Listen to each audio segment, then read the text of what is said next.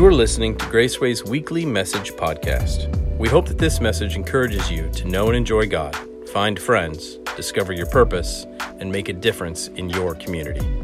Enjoy the message. So this Sunday has been coming for a long time. Amy Patrick is here today to speak to us. We are in a series called Hearing from God, and I told you kind of how that series got formulated in my heart. And one of the big things that I hear again and again and again is I'm going through this season of suffering, this season of tragedy or loss. And when I go through that season, God feels distant and doesn't feel like he's listening. And so today, Amy's going to come. She's going to talk to us about hearing from God through suffering. A lot of you know her story. I'm not going to steal it from her, but she has gone through a very dark season and continues to deeply love the Lord, continues to walk with God, continues to seek Him, and that's what I want for you. So listen to me, all right? This is our sister, all right? She's one of us. I want you to make her feel at home. I want you to give her a huge Graceway welcome as we welcome to the stage Amy Patrick.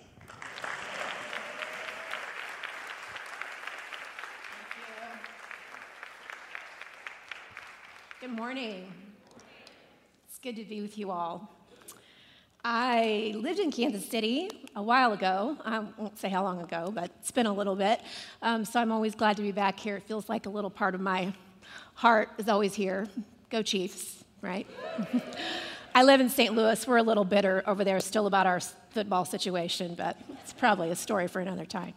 No, it's great to be with you. I listened to Pastor Tim's last two sermons in this series, and I will tell you, if you missed those, you should definitely listen to them. They're a great foundation for life in general, for your faith in general, but also for everything that I'm going to talk about today on this topic of hearing God in our pain and through our suffering. Let me give you a couple of disclaimers before I get going here. I do not want to in any way present myself as an expert who has this topic all figured out. I have learned about hearing God in the midst of pain because I got thrown into the fire. And I knew that I desperately needed to hear from Him if I was going to survive. And I absolutely mean that literally. The majority of what I've learned over the past 7 years, particularly on this topic, was just out of sheer desperation. So if in any way this morning I appear to have this all figured out, please hear me say that I definitely do not.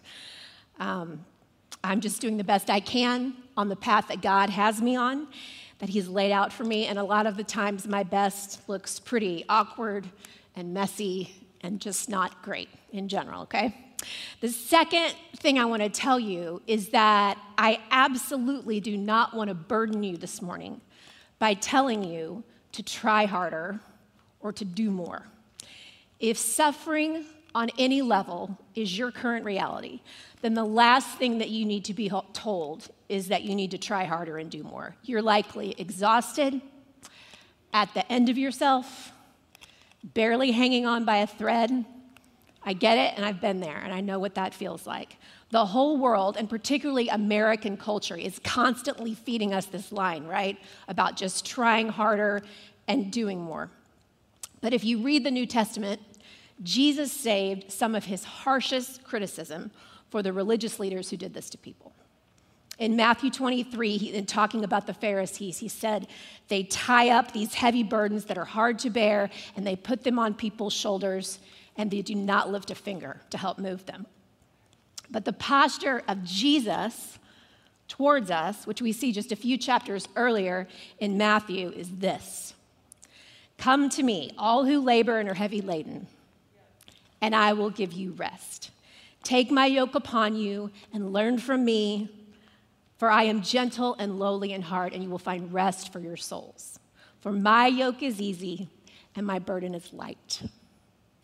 When we're talking about hearing God in general or in our pain, it's not that there's nothing to do, that there's no action to take, okay? But what I'm going to talk to you about today is more of a paradigm shift, a shift in perspective that I hope will feel lighter and not heavier for you. Even when the next right thing to do feels scary or uncomfortable, when it is prompted by the Spirit of God, there is usually this accompanying sense of freedom, right? That allows you to take a deep breath and to exhale and to step into a place that is more spacious and more gracious for you. In my experience, it resonates like that in my soul when I'm moving towards that. So that's what we're hoping for today. So my encouragement for you today is to just listen and to ask God for one thing that resonates with you, one thing that will move you closer to God and experiencing Him in the midst of your pain. If you're a human being, which we all are here, you are experiencing some level of pain. This is part of the universal human experience. No one escapes it. You can have money, you can have career success, you can be one of the beautiful people according to the world's standards, you can have amazing relationships, you still cannot ever completely escape pain. Nobody does. We spend a lot of time and energy and money trying to avoid it, right? But on some level, it is the reality for all of us. And philosophers and theologians and people much smarter than me have been talking and writing and thinking about this problem of pain for centuries, and they still haven't gotten to the bottom of it.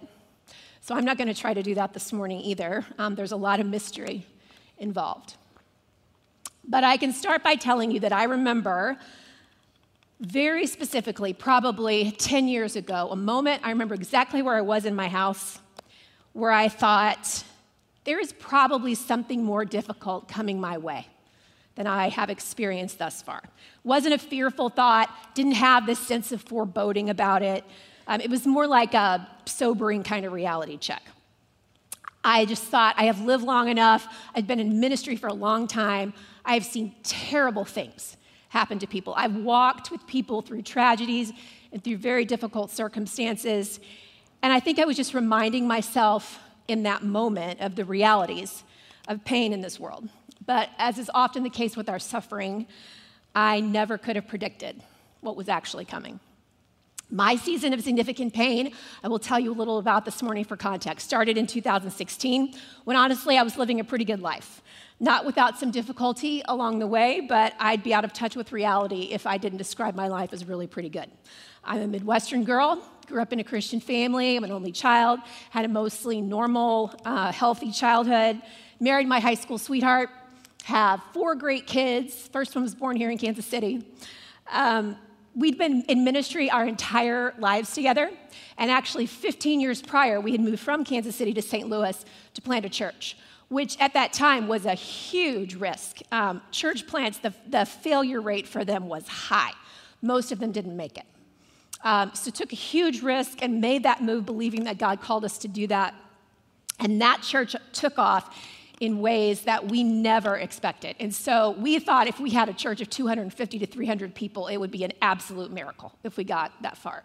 In those 15 years, the church grew to a few thousand people. We had 5 locations in the St. Louis area. My husband was a prominent leader in the church planting network that we were a part of. He wrote 5 books during those years. He was speaking all over the place. Things were going very well in general. However, what I wasn't really aware of and didn't have context for was that my husband had been internally imploding on the inside for at least a few years, if not longer.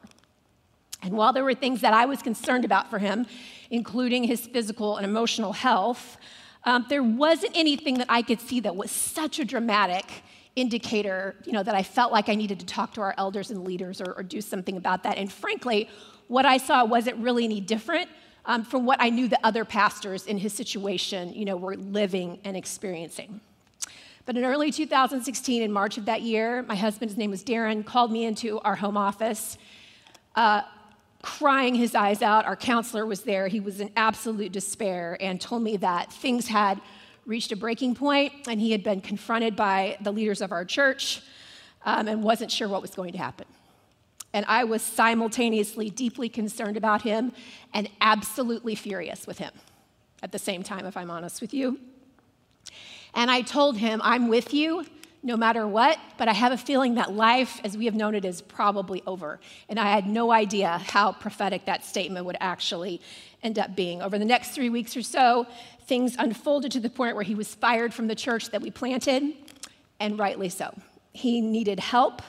It's always been my position that I would have pulled him out of that pulpit myself if I had known what was going on. He was obviously in a place where he wasn't able to hear what our leaders were saying to him, and for reasons that still have not ever been really explained to me, no one brought me into a significant conversation over those years about their concerns about him. So I was completely blindsided. The next couple of years were absolutely horrific. The loss for our entire family was profound, was also very public. Darren was suicidal at various times. It absolutely shattered our entire family's world. We thought we would die serving that church. Our kids lost their church, obviously. We had people who had been lifelong friends, ministry partners, many of them who completely dropped us, who I have many of them never heard from since. There was a plan put together for us that was supposed to be restorative. And probably the most gracious thing is that I can say is I think there were good intentions, but that plan was ultimately more harmful than helpful. The best analogy that I can give you is if you need a serious surgery, you need experienced, caring people with expertise to do that for you, and that is not the situation we ended up in. And so the years following that, for at least a couple of years, we were doing a lot of recovering from that plan that was supposed to be restorative. But we did eventually get some help that was profoundly impactful in our lives, just a game changer for us. We're able to move into a season of repentance and greater health and moving forward in healthy ways.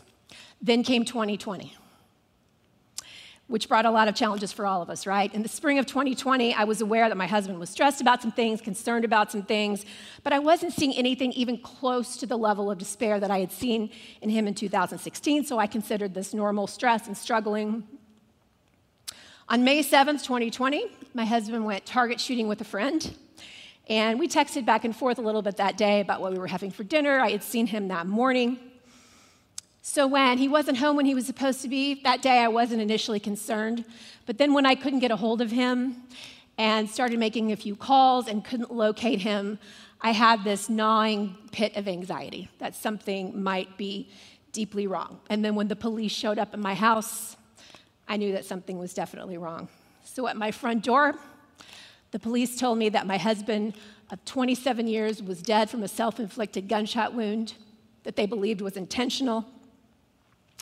Nothing prepares you for that moment. I felt like I was standing outside of my body watching what was happening. Obviously had to tell all of my children that their father was dead, had to make a number of horrific phone calls to friends and family and other people because I knew that this news was going to travel really fast. He's a public figure. He was a public figure, so there was press involved.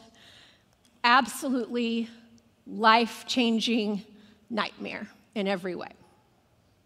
About 18 months after his death in November of 21, we were still obviously grieving and adjusting to new realities.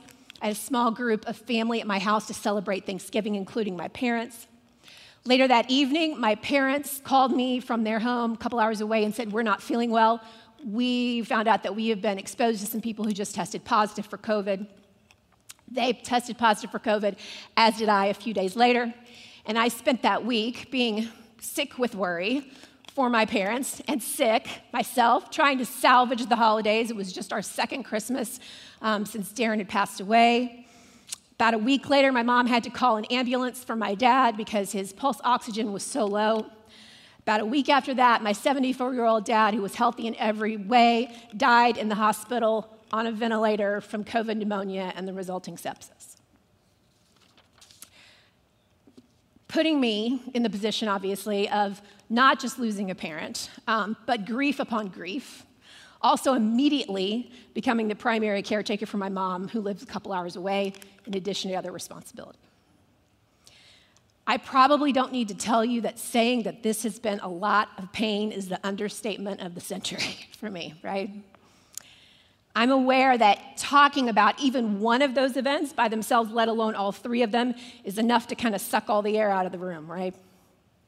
I'm also aware that every one of those incidents is messy in some way. When we're talking about a disgraced pastor who's fired from his church, when we're talking about suicide, in parent loss, when we're talking about death from COVID. These are overwhelmingly difficult topics. But this is the nature of what pain often is in our lives, right? It's messy. It's hard to talk about. It's hard to contain and get our hands around in any kind of way. It doesn't get all neatly tied up in a bow like we'd like it to be sometimes in this life, which is exactly why we really need to hear from God in the midst of our pain, right? There's a lot I could say on this topic, obviously, but I'm going to give you 3 things that I've learned this morning and am still learning that I hope will be helpful to you as well. The first is this. I think if we're going to hear God in the midst of our pain and suffering, we need to ask some different questions than we typically ask. When we are in pain, typically, the first thing that we want to know, the predominant human question is, why? Why, right? Why me? Why this? Why right now? Why this long? Why this much? Did I bring this upon myself? Why? Seems to be our human proclivity to ask why and to think that clarity will be the thing that brings us the comfort and the peace that we're longing for. We see this in the book of Job, right? Job loses almost everything. What God never gives Job is a reason why. If we summarize the book of Job, he loses everything. He asks God all these questions. God says, I'm God. That's enough. And Job says, okay. Never gets the answer to that why question, right? And I think there are a couple of reasons for this that I see. I'm sure there's a lot more. One is that I think the answer to the why is not really what we need. We will settle for clarity, or we think we will, but what God wants to give us is himself. Something much bigger, something much greater than clarity. We also probably can't grasp the why, even if we knew, in our limited human understanding. We're just humans. That's all we can ever be. I think even if we had the answers, it wouldn't feel like enough, and we wouldn't be able to see it because we just can't, because we're not God. So what are the questions that we can ask instead? I want to give you a few options for these. The first one is this: is it possible that there's an invitation from God in the midst of my pain? So the question here is, what might God be inviting me to? How is this pain an invitation? Scripture gives us some good ideas about this. If you read James chapter 1, if you look at Romans 5, 3-5, there are definitely some things that can happen as we interact with God and experience him in the midst of our pain and our trials. But I think the goal here is to ask and to continue to be open to how God's invitations are unfolding in your life. I will talk at the end here in a moment about some of the gifts that I've gotten as I feel like I've responded to these invitations. But God's inviting you to something, and it's specific to you and your life and your story and your pain. It's specific to you. I can't tell you exactly what it will be, but he will tell you about that if you interact with him about it. The other thing I would say, though, is we want to avoid declaring too quickly what the invitation is and what the purpose is. I think sometimes, and I've done this too, we so want to get to the point where we feel like we have some control over what's going on, that we say, here it is. This is why. We go back to the why, right? This is the invitation. This is the reason. And I'm telling you, God is always doing more than we can ever see or know. I have glimpses of it here and there. Obviously, something like talking to you about my pain and hopefully being helpful to you is part of the purpose, but I think there's a lot more than that I don't even have a clue about yet. Not because I'm anything special, but because God is always up to more than we can see, right? He's always doing something bigger. Second question I think we can ask that's important: how do you see God seeing you in your suffering? How do you see God seeing you in your suffering? Great quote that I love from A.W. Tozer. He said, "What comes to mind when we think about God is the most important thing about us." What comes to mind when we think about God is the most important thing about us. Is God mad at you? Is God weeping with you? What is the face of God like as he's watching you in your suffering? Is he standing back passively saying, well, hopefully she'll make the right choice and figure it out this time. Maybe she'll get it together now. Is he disappointed? Is he beaming with love at you? And I'm not asking you about what you cognitively know up here. I'm asking, when you picture God, what is that? It's important to know where you're at on this one, okay? Even if you feel like you have brought your suffering on yourself. We do that sometimes, right? There are things that have consequences. That happens. But when we read the New Testament and we look at the stories that Jesus told, when that prodigal son came home, that was not a disappointed, angry dad standing at the end of the road. That was a dad running towards his child. That's who God is for us. In our pain, even when we've done it to ourselves. The Gospels talk about Jesus looking at the crowds and having such compassion on them because they were like sheep without a shepherd. That is what the Bible tells us about how God is looking at us in our pain, all right? So it is so important that we align our experience with what is true, or we will miss God. We will miss what he's saying to us. We will not hear him in the way that we could if that's the case. Third question that I think we can ask instead of why: where can you risk delight? Where can you risk delight? I had some friends send me a beautiful poem this week that had some of that language in it. It also had this line, which is so good. It said, "We must have the stubbornness to accept our gladness in the ruthless furnace of this world." Whew. When you have suffered greatly, hope feels like a huge risk, right? If life has pulled the rug out from you, as it has in my case multiple times, it feels incredibly dangerous to enjoy anything about life because it might happen again, right? To smile, to laugh, to believe that God still has good things for you. But you refusing to enjoy your life doesn't protect you from anything. God speaks to us in our pain, and he speaks to us in the joy and the beauty that he offers in the midst of it. There is still good in your life. I see it every day. And when we refuse the joy and the gladness, we miss his voice because he is speaking to us in that. I've had enough sadness and loss that it would be easy for me, or probably any of you, to look at my life and say, you might never laugh or smile again. Too much, right? It would be warranted. But pain is never all there is. The Lord gives and the Lord takes away. Blessed be the name of the Lord, said Job, right? But don't forget, the Lord gives, and he keeps giving. I'm not sorry, nor am I ever going to be sorry that I enjoyed my husband and that I loved being married to him and that I loved the church that we planted and that I loved a lot of aspects of being a pastor's wife and that I loved my dad and that I had a great relationship with him. I miss, in ways, being the person who didn't know what was coming, you know? But I'm not sorry that I enjoyed those things fully in the moment. It's a gift that we don't know what's coming. And that we can enjoy the good things that God gives to us so we can receive that. Can you live a risky, brave, full life even in the midst of your pain? God is speaking to you and will speak to you through those good things that he continues to offer you. Second point I want to make today, and this might be the most important one. If we're going to hear God in the midst of our pain, we have to accept the realities of our stories. We have to accept reality.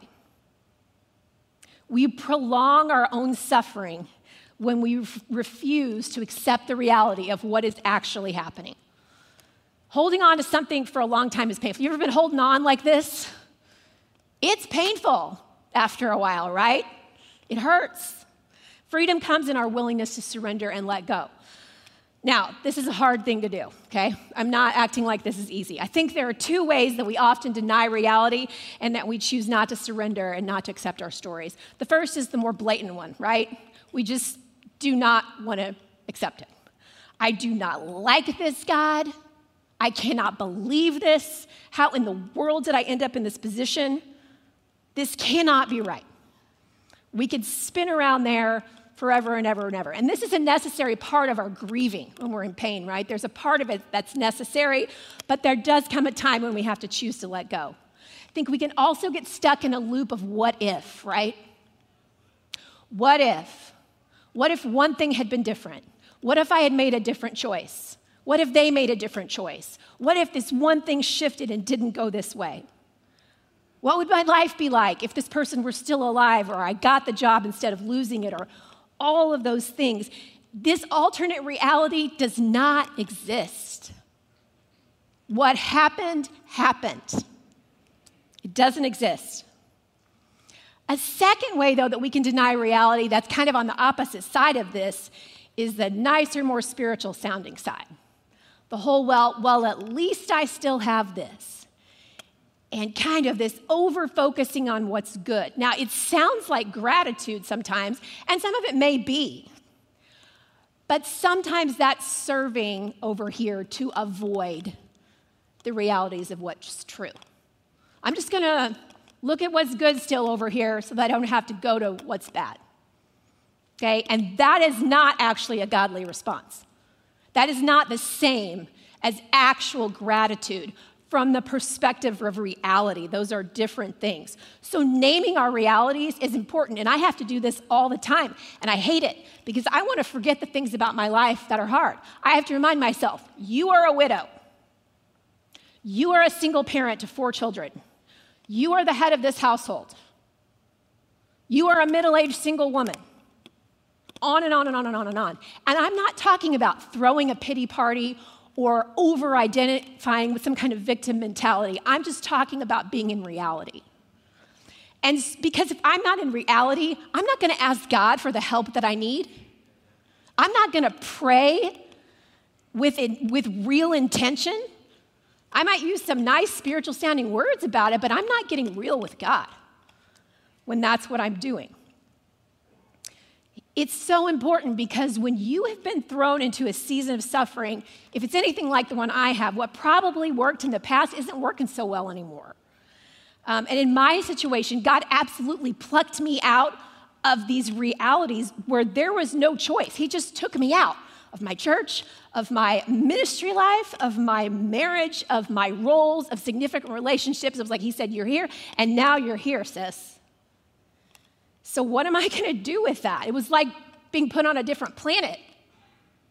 Well, if you're on a different planet, you better know where to find the oxygen, right? And so we can only do that where we accept the realities and interact with God in that way. I will not take care of myself in the way that I need to. I will not have the energy and stamina to meet the challenges before me every day if I don't acknowledge what life is requiring of me and live in reality and act accordingly and interact with God accordingly. We have to accept the realities of our story. So much evidence of Scripture, in Scripture that says that God is in control, right? That's a whole other message. But one verse that I love about this that reminds me that God is writing the story is this verse from Acts 17. This is Paul, he's preaching to the Areopagus, and he says, "The God who made the world and everything in it, being Lord of heaven and earth, does not live in temples made by man, nor is he served by human hands as though he needed anything, since he himself gives life and breath to everything. And he made from one man every nation of mankind to live on all the face of the earth, having determined allotted periods and the boundaries of their dwelling place, that they should seek God and perhaps feel their way toward him and find him. Yet he is actually not far from each one of us." It's God that determines these allotted periods and the boundaries of our lives. He is writing your story. No one can embody your story but you. No one can hear God in the middle of your pain but you. You will hear him in the midst of your pain the more that you can surrender and let go and choose to accept it. Finally, we got to pay attention to our emotions and our bodies if we're going to hear from God in the middle of our pain. If we are going to love God with all of our heart and all of our mind and all of our soul and all of our strength, those things have to be involved We have to interact with him as a whole person, right? Now, I know we sometimes get nervous in church when we talk about emotions, right? Because it feels like a big, scary thing, and we can kind of go to the place of, well, let's not get carried away in trusting those emotions too much and going there too much. But emotions rarely get talked about as a gift. They're a gift. They're part of how God has wired us and designed us. Emotionally healthy people regularly move through a wide range of emotions. They experience them, and then they move through them. That's an emotionally healthy person. You know who was an emotionally healthy person who did that? Jesus. Read the New Testament. There are examples of Jesus experiencing and living all of these primary emotions. Your emotions are present and active whether or not you acknowledge them or not. They are states in our bodies. When I cry, my nose turns bright red. I hate it. Can I stop that? No. Can I stop tears from coming out of my eyes? No. If someone makes me mad, is my face going to turn red? Is my heart rate going to be elevated? Am I telling my heart rate to elevate? No. It's happening, though. It's happening in our bodies, whether we're acknowledging it or not. And the best way to ensure that you are led around and controlled by your emotions is to ignore them. If you ignore them, they will absolutely rule you. So it has been so important for me, as counterintuitive as it sounds, to lean deeply into how sad I am a lot of the times with God, right? And with people who love me. To lean into how angry I have been in this process with God, with people, with my husband, you name it. Absolute rage at times. That's the truth. I hate it. But God can't meet me there if I won't tell him and if I won't interact with him about it. God meets us where we are in our most raw emotional states, but we miss him when we're not honest about what is actually going on. I hope that we can learn to read the Bible from a more emotionally realistic perspective. When we read Jesus wept, that's how we read it, right? Jesus wept. We can memorize that verse. What was that like, though? What would it be like to be with Jesus when he was weeping over the death of his friend? What was Jesus' face like when he was weeping? When we read the Psalms, can we read them like David probably wrote them? You know, full of passion, terrified, angry, wishing all his enemies would die. There's emotion there, okay? That's part of the beautiful way that God has made us. We've got to lean into that. And we have to pay attention to our bodies as well, okay? Which is another tricky thing to know how to talk about in church. Often we've got a lot of shame and guilt and things we don't know what to do with and about our bodies, right? We love to talk about being fearfully and wonderfully made, but what does that mean? We are embodied souls. Nobody's walking around here without a body, right? We have to have them, and it's a gift, and I know it's not perfect, and they get in our way and cause us problems sometimes. But God uses our physical bodies, and he interacts through them. We can't interact with God in this life without having a physical body. And if we ignore it, we're going to miss it sometimes. Our brains are amazing. The systems of our bodies and all the ways that they work are amazing. And God meets us and speaks to us as embodied people. Our bodies are giving us all kinds of clues. That headache you've got, that tension right here that you can't get rid of, the fact that you can't sleep, the way your stomach is so anxious, when you're afraid. All of those things are clues and places that God wants to interact with us. We hear from God more clearly in our pain when we acknowledge how it's playing out in all areas of our lives, including our bodies. I'm going to close today by just offering you a little bit of hope and telling you about some of what has happened in me as a result of walking with God in some of these ways over the last several years. And I don't know what gifts God will bring to you as you walk with him through pain, but I hope it encourages you to hear a little bit about what I've gained, even in the midst of so much loss. I have gained a deeper sense that God is truly with me, even when it doesn't feel like it in the way that I want it to. I have had a sense of the presence of God since I was a very little girl, and I don't think I could lose it if I tried. And I've kind of tried, if I'm honest with you. But I've limited that to some degree, I think, at times because of the demands I've put around it. If God is with me, it has to feel like this. And if it doesn't feel like this, then he's not with me. But one of the gifts for me in the pain has been that in those stretches of time when it felt like God had absolutely left not just the building, but the whole earth, I was able to let go of some of my ideas about what it had to look like and pay attention to how he was showing up in ways that might not immediately feel like it, but that I could pay attention to. That has set my roots down way deeper. It's been a gift. I've also experienced that God is who he says he is, even when I didn't get the outcome that I wanted. And I didn't get the outcome that I wanted in those 3 instances that I told you about.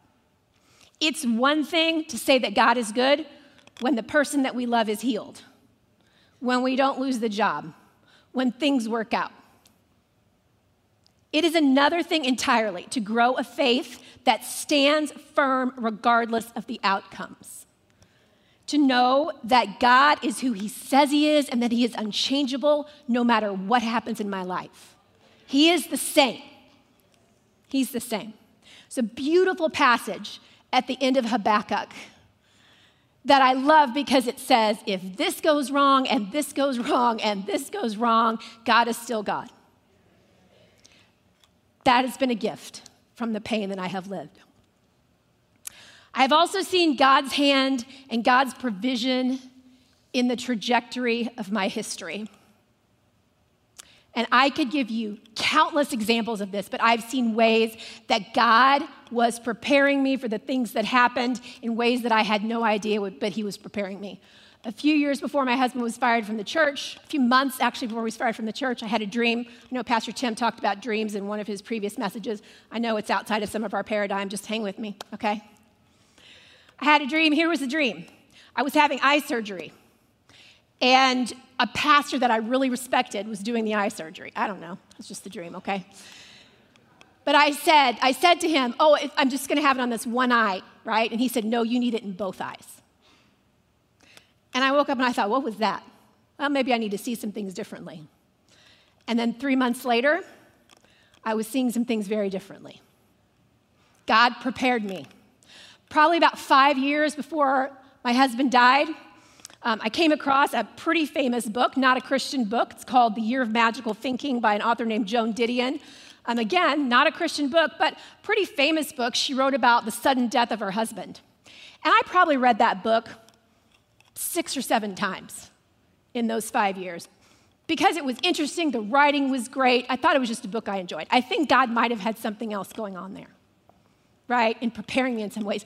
I could give you 50 more examples of that I see more clearly now, of God preparing me in ways that I never could have anticipated or seen at the time. Resilience has been another gift. There's more to you than you think there is. When you survive things that you think that you can't, you see that there is a substance and a weightiness to the way that God has made us. And I'm not talking about an ungodly self-reliance or depending on your own strength or being unstoppable or being superhuman. It's none of that. But there is something to you that can withstand more than you think. And when you see that playing out in your life, it is a beautiful thing. It is an encouraging thing, not just about how God has made you, but about who God is. Finally, I would say, I have been able to be seen and known and loved at deeper levels than I have before in my pain. There is something about our pain that just does not let us be a very filtered self, you know? We're just kind of where we are. And it's not all that pretty at times. I was at a retreat earlier this year with some people who love me and who know my story. And I was just talking about how disappointed I was with God. And I was just ugly crying. There is no, you know what that looks like? It's just not pretty, right? There's no way to make it pretty. It's just a mess. It's kind of embarrassing. It's kind of humiliating, but there was nothing else I could do in that moment but just be real with those people. And the number of people afterward that came up to me and said, Amy, there is such beauty in watching you wrestle with God and wrestle with the realities of your life in that way. I thought, what? It feels anything but beautiful. But when people see you and know you and love you in that, it gives us such a glimpse of how God sees us and knows us and loves us, right? Without our filters, without all the ways we try to keep it together. This verse from Ephesians, I think, sums that up so well when Paul said that you, being rooted and grounded in love, may have strength to comprehend with the saints what is the breadth and length and height and depth, and to know the love of Christ that surpasses knowledge, that you may be filled up with all the fullness of God. This is my prayer for us today, that as we listen to God in the midst of our pain, that we experience how deeply known and profoundly loved we are in ways that transform us and free us and that are beyond what we could ever imagine. Let's pray. God, I thank you for every person in this room. I thank you that you know us and that you love us so deeply, that you see all of our pain, that you are with us. And God, we need you. We need to hear from you. I pray that each of us would be able to take one of these things today, one thing that has stuck out in our mind, and just talk to you about it. And I ask you, God, to meet us there, to meet us in ways that surprise us, that change us, that transform us, that show us who you are and how deeply you love and care for us, even in the midst of terrible circumstances. Thank you, God, that you are in control and that you are trustworthy and that you are who you say you are. In Jesus' name, amen.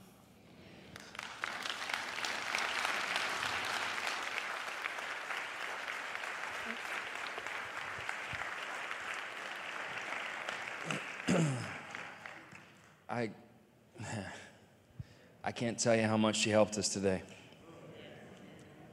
You know, we read the Psalms. Even if I walk through the valley of the shadow of death, I will fear no evil because you're with me. How? How do I lay hold on that? That's how.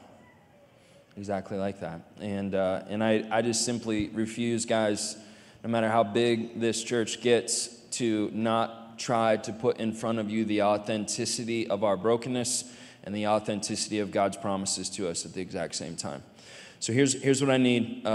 If you came prepared to give, you can do it at the door. I want you to come to Growth Track, all that kind of thing. But I beyond a shadow of a doubt, some of you have gone through something in the last couple of years, and it's knocking around in your head and in your soul right now.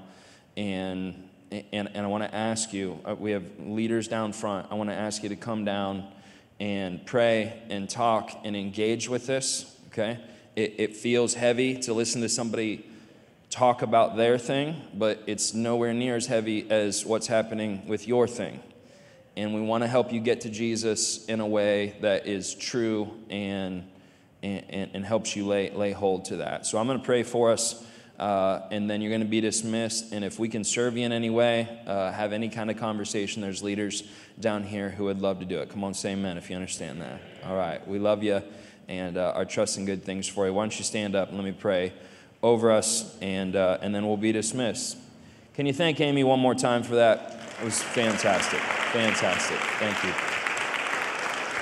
Let's pray. God, we love you. I thank you for the life of Darren and your kindness to us through him, for the people that will be in heaven because of his ministry. And Lord, as I listen to it, think that maybe Amy's been the better communicator and all those things this whole time. I'm grateful for it, Lord. She's one of my favorite people, you know that. And I'm grateful for the way that she just was very courageous in talking to us today, very humble and very courageous, but with a lot of authority in saying it hasn't been easy, but God's been faithful.